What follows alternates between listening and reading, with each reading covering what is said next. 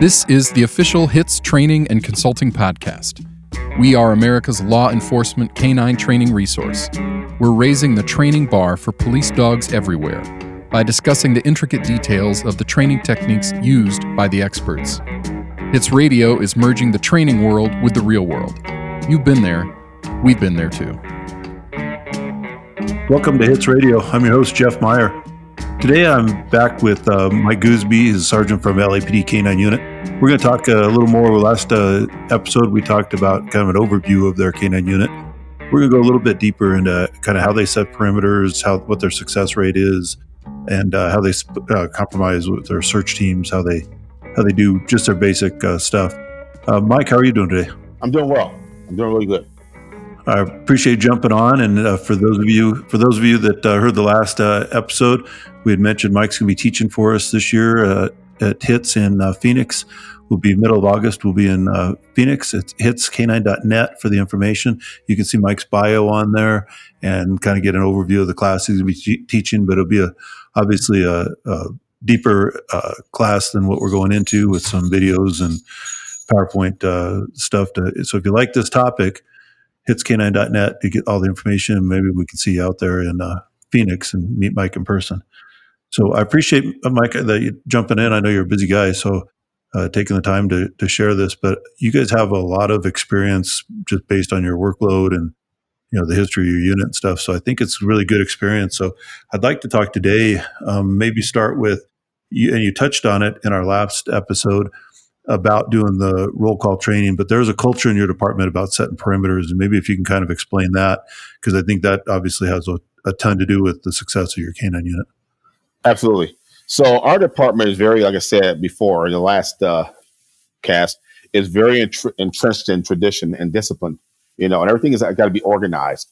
And our department has a policy that came out a while back of officers shall chase to contain, as opposed instead of should chase to contain instead of chasing to apprehend.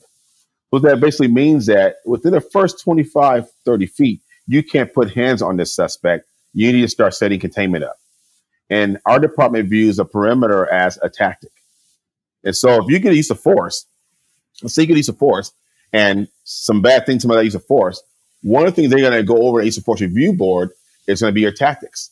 And if you have the ability to set perimeter as opposed to running blindly around the corner, and why you didn't set the perimeter, that's going to be part of your findings.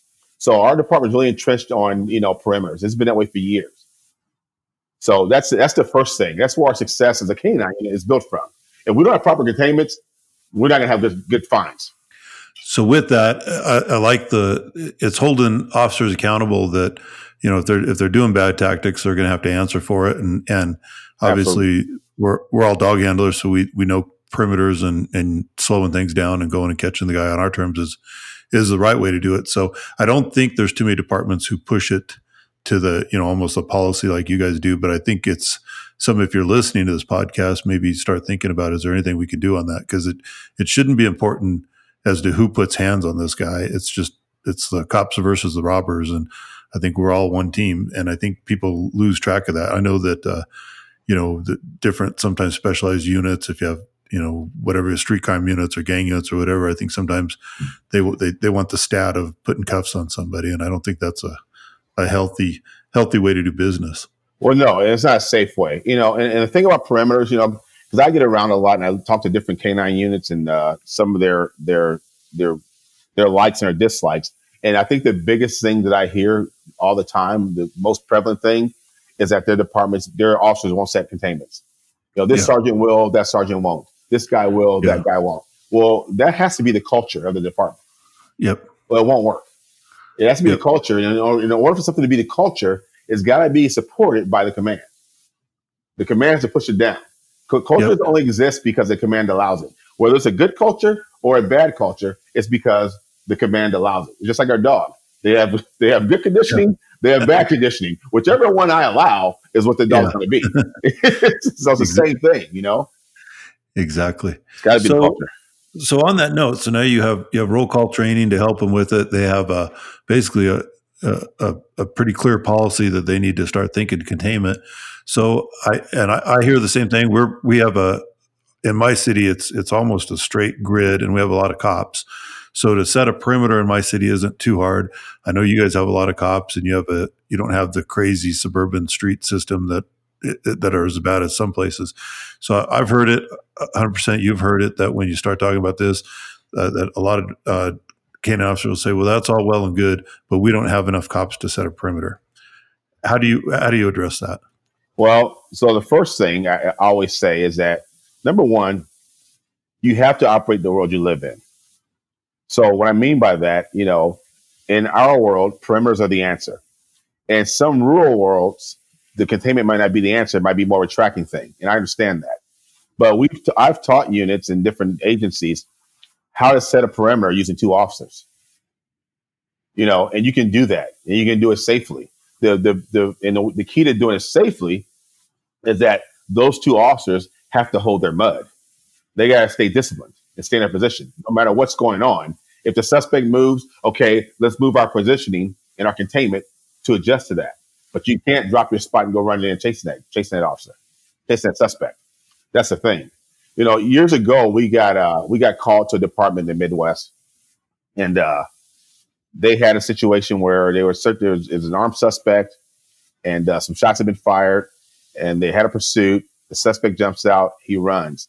And instead of setting a perimeter, one of their officers, who happened to be also a part-time SWAT guy, puts equipment on. I'm going to go look in his yard for this guy. Well, he goes around the corner. The guy's lying in wait, and his officer takes him around in the head, and he dies. They got a hold of us. They had us come down and asked us to do some containment training with them. And they had enough officers to do it. They had enough teams to do it. And so we go down there, we do the training with them. And as they're training, they have a real live scenario take place. A real world scenario takes place. And we're able to see it from the downlink from the airship. And their only issue was lack of control. We had a search team going through some brush, heavy brush, with a dog in front. You can see them on the infrared. They're going through with a FLIR. And then you see another individual walking towards them. And this individual has what appears to be a long gun. And the airship is telling them, hey, your suspect is coming right towards you. He's got a rifle. Be ready, this, that, and the other. Well, it turns out it's another officer. Yeah. And those are things that happen. Yeah. And so the first thing you got to do for the perimeter is you have to establish command and control. You got to get a command post. You need a command post where everyone checks into the command post and everyone checks out of that command post. Yeah. Because at that command post, you're going to get a job. This is your job at this incident. So all you can just be responsible for your job. Do your job. Exactly. And I think going just back a little bit, going back to, 2 officers can contain people. And that's what I always tell people is when I taught area search classes, it's like two can contain a block or 2 blocks if you have to. Absolutely. But it goes back to, if that first guy is running around and he's out of breath and he doesn't know where he is and he won't give out a good location, he keeps chasing the guy. Well, now everybody's got to go in to find him. You can't just ignore him and try and set a perimeter when you think a cop's in trouble in some unknown yard. So It starts with the very first cop should be thinking containment. And if he says he's lost a suspect here, but I'm going to hold here, so I need a car opposite me, right, you can start doing it. And you don't have to have a 10,000 cop department to set a perimeter. I know that for a fact. And I think that defeatist mindset of we don't have the resources to do those things right is sometimes prevalent in our profession. I see it, well, that's Disneyland, but I work in this world. So, there's 2 dogs and 100 cops. So we don't have those same tactics. And I don't really buy that. I don't think you do either. No, because here's the deal. We have 10,000 officers, but if my partner and I are rolling around working, we don't have 10,000 officers riding the trail with us. Exactly. Okay. So if we get a runner, it's he and I or she and I. And we have to set that containment up and at least hold it for the first 2 minutes until our first additional unit gets there. Yeah. Because everyone else has their thing going on. So all of a sudden, in the middle of everyone's things that are going on, I come on the air and announce I'm in foot pursuit and I have a suspect running and I give my location out. Everyone has to stop what they're doing. Either they're in the station on reports, they're on other radio calls. They got to stop what they're doing, jump in their cars, start listening to what I'm saying and start painting that picture of where they need to go for my perimeter. Well, before you know it, a minute, 30 seconds has passed by already. Yeah. So if I haven't started my containment process with my partner, we're not going to find this guy. We're going to lose him. So yeah, we have to be self-sufficient for at least the first 2 minutes. We teach that to our own guys. Exactly. So I think that's one of the mindsets that hopefully maybe people that are listening to this can start realizing that, unless they are truly a 2-man sheriff's department in the middle of nowhere, which they do exist. Absolutely. Unless they're in that situation, there are some resources that they can kind of change and evaluate what they're doing and figure out, could we actually get one? Because, maybe if you work in a smaller city, you might have fewer cops, but you don't have LA traffic. You don't have, some of the other challenges. So they might have a little further to drive, but they're going to have a wide open road to get there. Right. You don't have LA traffic. You don't have the population that's out there in that neighborhood running around. You gotta get them contained and see where the suspect's running amongst all of them. All those things come to play. Exactly. So everybody's got their challenges. Just because you have you're fortunate in your department probably have more resources than 99% of us, without a doubt. But you also have a lot of challenges, like you said. If nothing else, all the people you have on foot, all the locked fences you have. There's plenty of other. There's different challenges. So it goes back to like I said, I see sometimes or talk to people and they're like, "Well, we can't do that." I think most of the time, if you start thinking it out before you need it, of ways, what can we do? How can we do some training with our troops? How can we start thinking about perimeters, and how can we practice setting a perimeter on? And some of those blocks look like someone threw spaghetti on a map and traced around it for all these goofy, curvy blocks. But even those, you can put cops in the right areas, and then on those places, a lot of times citizens will start being your perimeter because they'll start calling in for you when people are moving through. So you just keep adjusting the perimeter based on what citizens are doing. So I just wanted to get that out there that, when we talk about perimeters, where there's a will, there's a way, maybe not perfect, but perimeters can be set. Absolutely. And why not try? Exactly. Yeah. And then obviously you guys don't do a lot of urban tracking. I know you go yard to yard, which is, basically how we operate too. And that's based on, where you work. And if my perimeter was going to be, 2 farm fields, then I'd be a tracking dog. But Absolutely. If you're working in a urban environment, and you can set a decent perimeter, then obviously, a yard to yard search. So can you kind of explain that?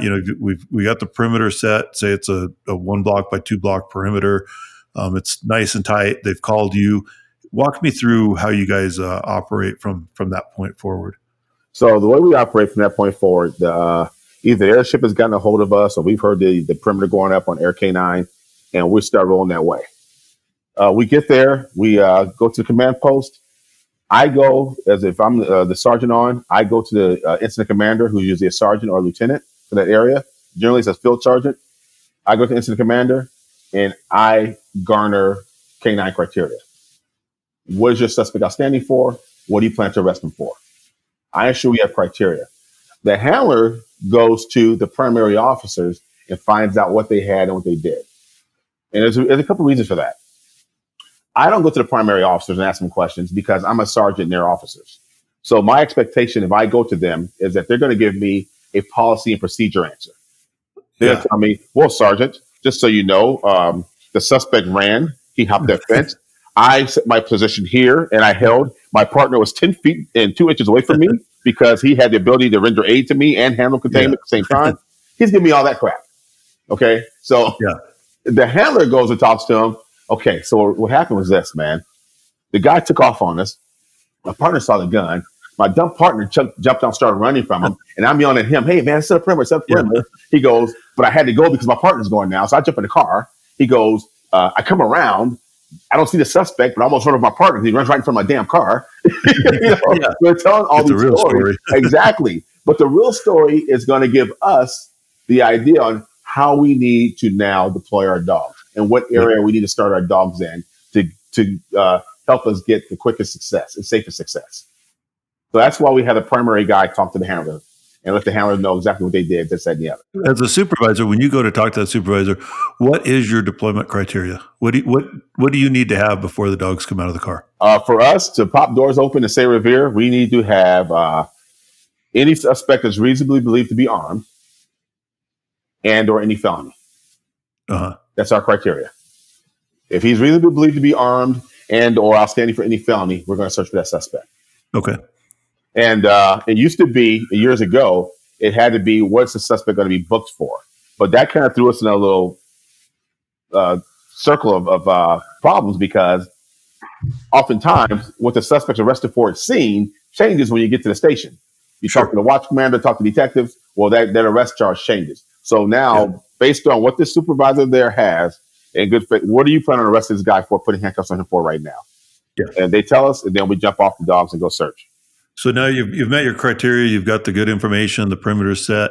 Tell me about how you put your search teams together. We talked in the first episode about how you kind of pick which dog goes where, right? But you might expand on that, right? So now they have a dry erase board there, and they have the perimeter set up. They have it drawn out, the blocks and everything, and they usually have a red or green X where the suspect was last seen.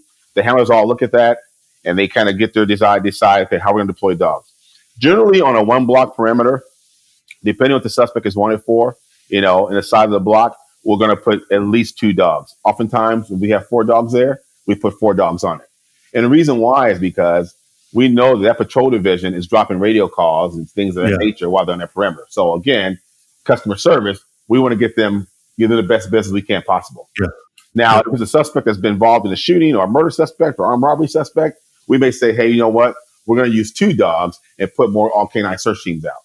Yeah. Put more hounds on each search team. So for safety factor, tactics wise. But generally, if it's a stolen vehicle suspect, we're going to put 4 dogs on that block. The officers will decide, the handlers will decide who's up, and that person's going to pick where they're going to go. And then the other handlers there will decide where they're going to go to backfill. So now, then once that's done, they're going to go ahead. I tell the incident commander, okay, I got 4 dogs going out. I need 12 guys from you. They're going to give me 12 guys. Each guy gets 3 cover guys. Each guy gets 3 cover guys. Exactly. I'm going to need 12 guys from you. And so the incident commander will say, okay, I have that for you right now, or, hey, I don't have that many bodies. Then I need to have the airship get a hold of other units outside our division that send some bodies over for us. We do that all the time. We hold for a minute. Airship gets in the air. He has units from a nearby division roll in to help backfill for search team members. Yeah. We will then, the handlers will then take their respective search teams, and they're going to give them a search team briefing. They're going to explain to the search team what each individual person on that search team, their job is. You have a point officer. You're going to be my point officer. What you're responsible for is you're my designated cover officer. You are my protection while I'm searching with my dog.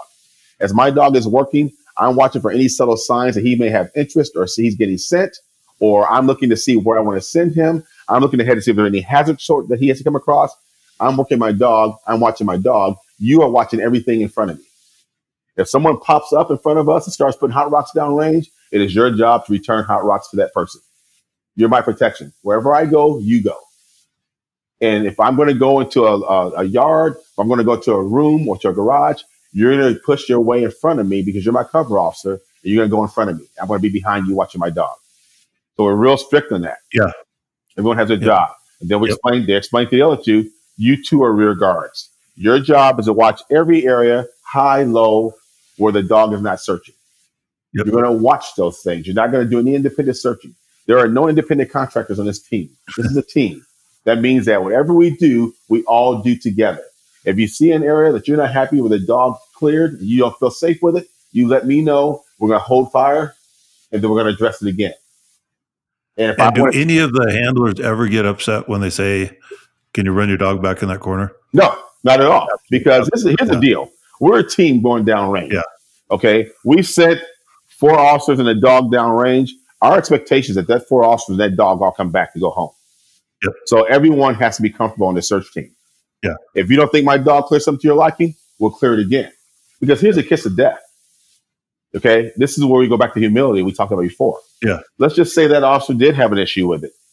And they might have saw that my dog went in and didn't do something, or just they don't like, they got a weird feeling about it. We go back in there, and all of a sudden we find some evidence. We find out, oh, the dog didn't get all the way in here, and now there's a suspect there. Let's say you don't do that. That suspect is there. We have a problem now. Exactly. Everyone on the team has equal say. Now, as a handler, the handler's going to control the search and send the dog where he needs to send and all that stuff. But if it comes to tactics and it comes to clearing things, we all have an equal say. If you're not comfortable with something, then you tell us, I'm not comfortable, and we're going to address it. Yeah, I always try to set that with people when I was, on a team. Even when I knew, I felt very comfortable, my dog had been around something. If they said, "Hey, can we double check that?" I'd encourage that, and I'd thank them for it because I wanted them to feel very comfortable about saying, "Hey, can you go back and check that?" And it's all about catching the bad guy. You're getting the buy-in, and the only way you're going to be successful in any endeavor, especially in police work, is if you get the buy-in of the individuals that are on the team. Yep. If everyone is all bought into it, hey, this is the way to do things. Yes, this is the safest way to do it. Then that's what's going to happen. If you get there and you're the big time canine handler and they're just my, you're my backup, you're right behind me or whatever, and there's not much fun to this for them. Guess what, man? You're not getting that buy-in. They're not going to call you yourself. Right? Yeah. They're not going to call you. They're going to do it themselves. Yep. They're going to do it themselves. So what are you doing for communication at that point too? Okay, so for communication wise, is that we get there. Generally, before we get there, the airship is keeping everyone on a base frequency. They're on the base frequency because they want everyone to hear what's going on. They want to set the perimeter containment locations. They want to put units where they need to put them. The airship is over here looking for holes in the perimeter, and they're putting bodies there, putting cars there, and they're setting the perimeter up. Once everything is set and this perimeter is contained, the suspect is thought to be contained, then the airship's going to say, okay, are you ready to buy a tactical frequency? And then the commander will say, yes, let's do that. Airship are going to go into communications. Air 3 to a control. We need a tactical frequency for 77 Division. At that point, the communications, our dispatchers will give us a separate frequency only for that perimeter.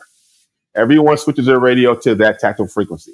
That means all the radio calls, all the other stuff that goes on in the world in that division, we're not hearing now because we're only talking about what's on this perimeter right now.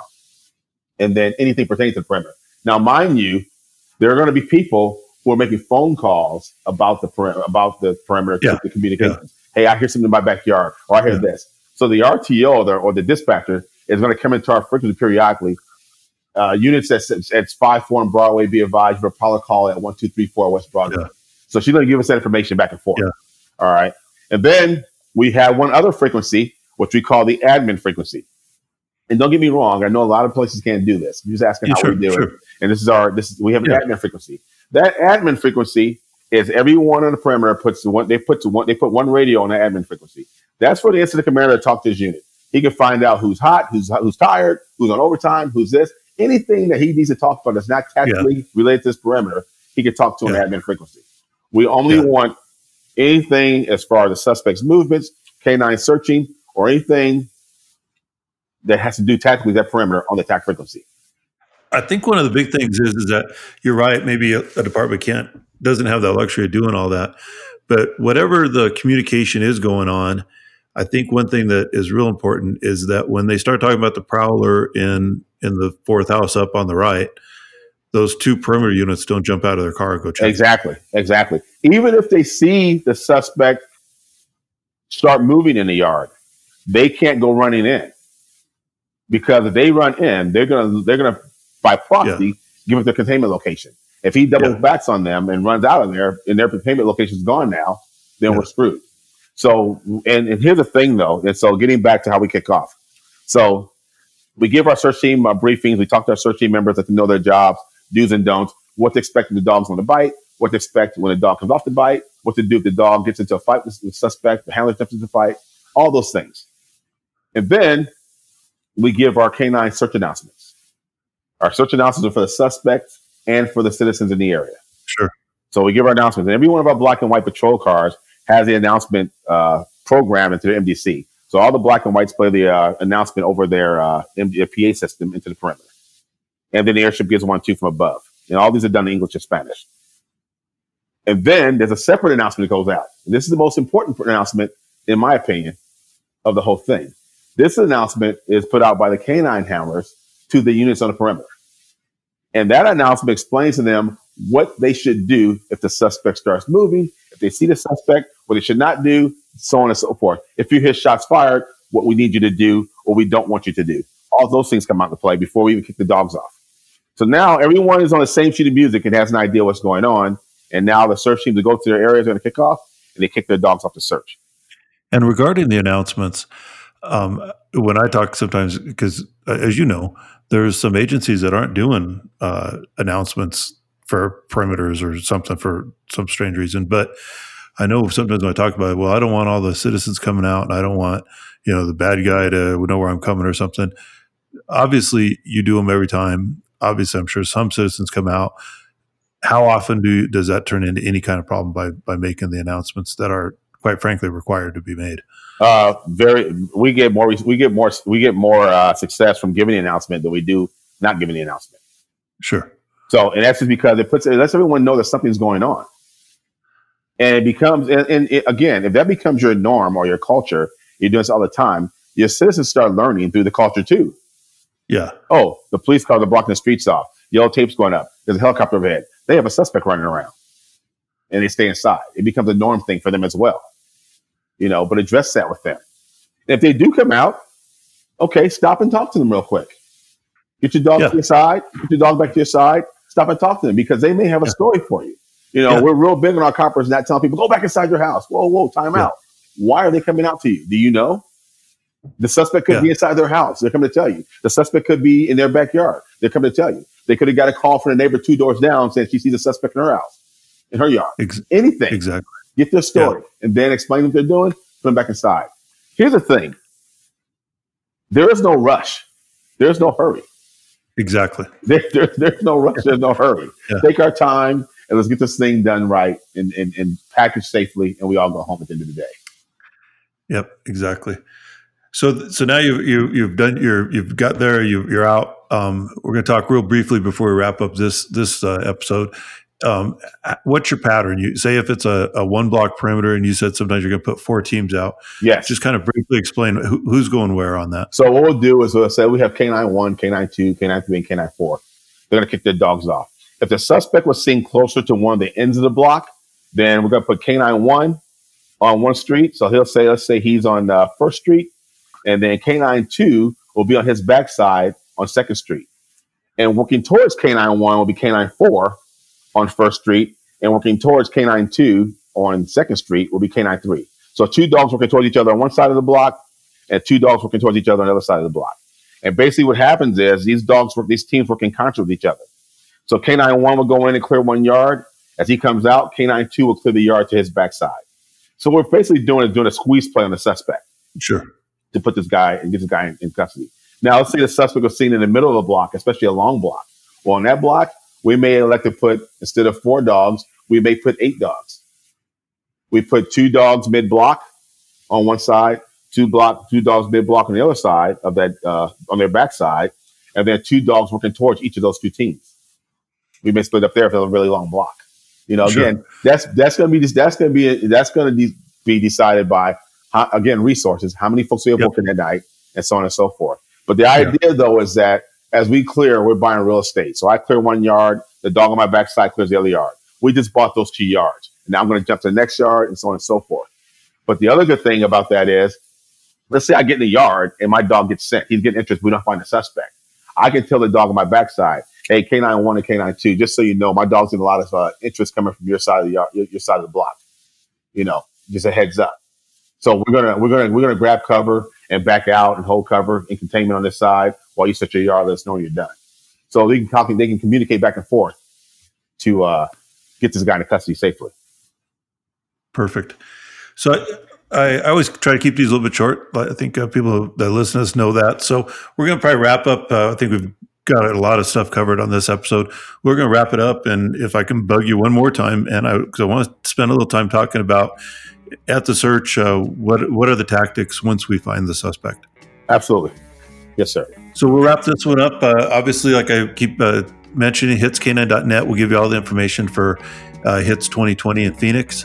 Mike will be there teaching a lot about perimeters and tactics and some of their experience. And again, like I mentioned in this episode, that even if you don't have a gigantic department, a ton of resources, hopefully you're getting some ideas out of this of, you can modify some of what you do towards working towards some better tactics. Whether you have a bunch of stuff or not, we can all improve somehow. So hopefully this is just food for thought about what you can do in your situation, and obviously your department, your situation dictates what all you can do. But hopefully people are thinking about this. So check out hitscanine.net for the information about HITS. My contact information is emails jeff@hitscanine.net, and I'll put Mike's contact information in the show notes. So if you want to reach out to Mike, I'm sure he'd be happy to answer any questions or give you some more ideas. Thanks again, Mike. I appreciate it. You're welcome. Always welcome, sir. If you're looking to make an investment in your canine career, come the HITS 2020. There's no substitute for the real thing. Whether you're a new handler who's looking to learn more about dog training, or an experienced trainer who's looking for new training ideas and techniques, come the HITS 2020, where the investment is well worth the return.